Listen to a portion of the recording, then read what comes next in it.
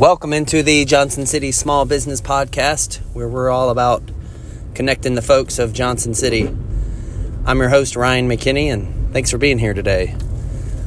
Here we are. It is about midway through May 2020, and a worldwide pandemic has essentially crippled an economy and frozen a number of markets, and it's really caused a lot of people to re-establish their goals. And so the mindset of the moment for our team is, are you on pace for your 2020 goals? And really, no matter when you're listening to this, it's always a great checkup to be asking yourself these questions to make sure that you're on pace for your goals. And these questions, they're not made up by me. They come from a book called Simplify. And so these questions revolve around roles, people, projects, commitments, distractions, old methods and tactics, and opportunities. And so going to question number one, you're looking at roles. And the question you ask are, what are the roles in your personal and professional life that do not directly support your goals? I'm going to let that marinate for a little bit. And I'm going to ask it again. What are the roles in your personal and professional life that do not directly support your goals? Transparently, mowing my yard does not directly support my goals. And so we leverage a lawn mowing company to take care of that for us. In business, figuring out which roles do not directly support our goals allows us to leverage that role to somebody else or to eliminate that role in our business, as in a task. The second question is about people. Who are the people in your life who drain you and don't bring value in return? It's a tough question to ask. And it's a tough question to answer.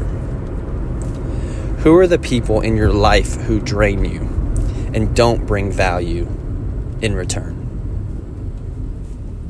Question number 3 is surrounding projects.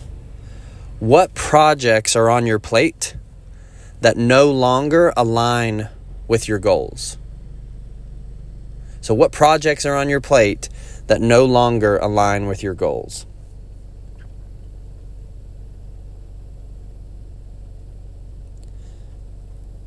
Question number 4, commitments. What commitments take you further away from your goals? What commitments are taking you further away from your goals? The next question revolves around distractions. What distractions are most likely to take you away from your one thing? And I ask it again. What distractions are most likely to take you away from your one thing? And if you haven't determined what your one thing is yet, utilize the business book, The One Thing.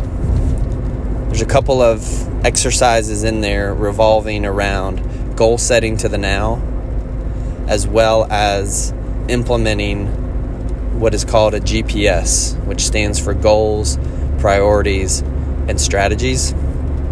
You have one goal You have 3 priorities, and within those 3 priorities, you have up to 5 strategies. And so what distractions are most likely taking you away from your one thing? Old methods and tactics. What have you done in the past that no longer serves you? What have you done in the past that no longer serves you? When you look at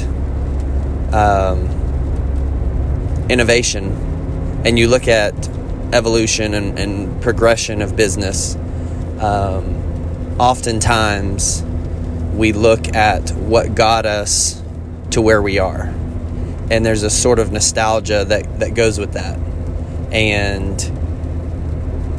business has to be very, very aware that what got you to this point is not going to get you where you desire to go. Flat out. Times have changed. The environment has changed. Technology has changed. Systems and models evolve. People change. The market changes. And so the question then becomes, what have you done in the past that no longer serves you? And then the final question revolves around opportunities. Are there any attractive opportunities out there right now that you are looking to take advantage of, or that you are currently taking advantage of, that are not aligned with your goals? Just because something is an attractive opportunity does not mean that it has to be undertaken by you or your business, especially if it does not align with your goals. And then as you're asking these questions, all these questions can be put into a bucket of either delete, delegate, or delay. Delete, delegate, or delay. And so as you're simplifying and as you are looking at your opportunity to refocus and to be on pace for your 2020 goals, or whenever you're listening to this, to any goal that you may have, by asking these 7 questions to help you simplify, and then figuring out which bucket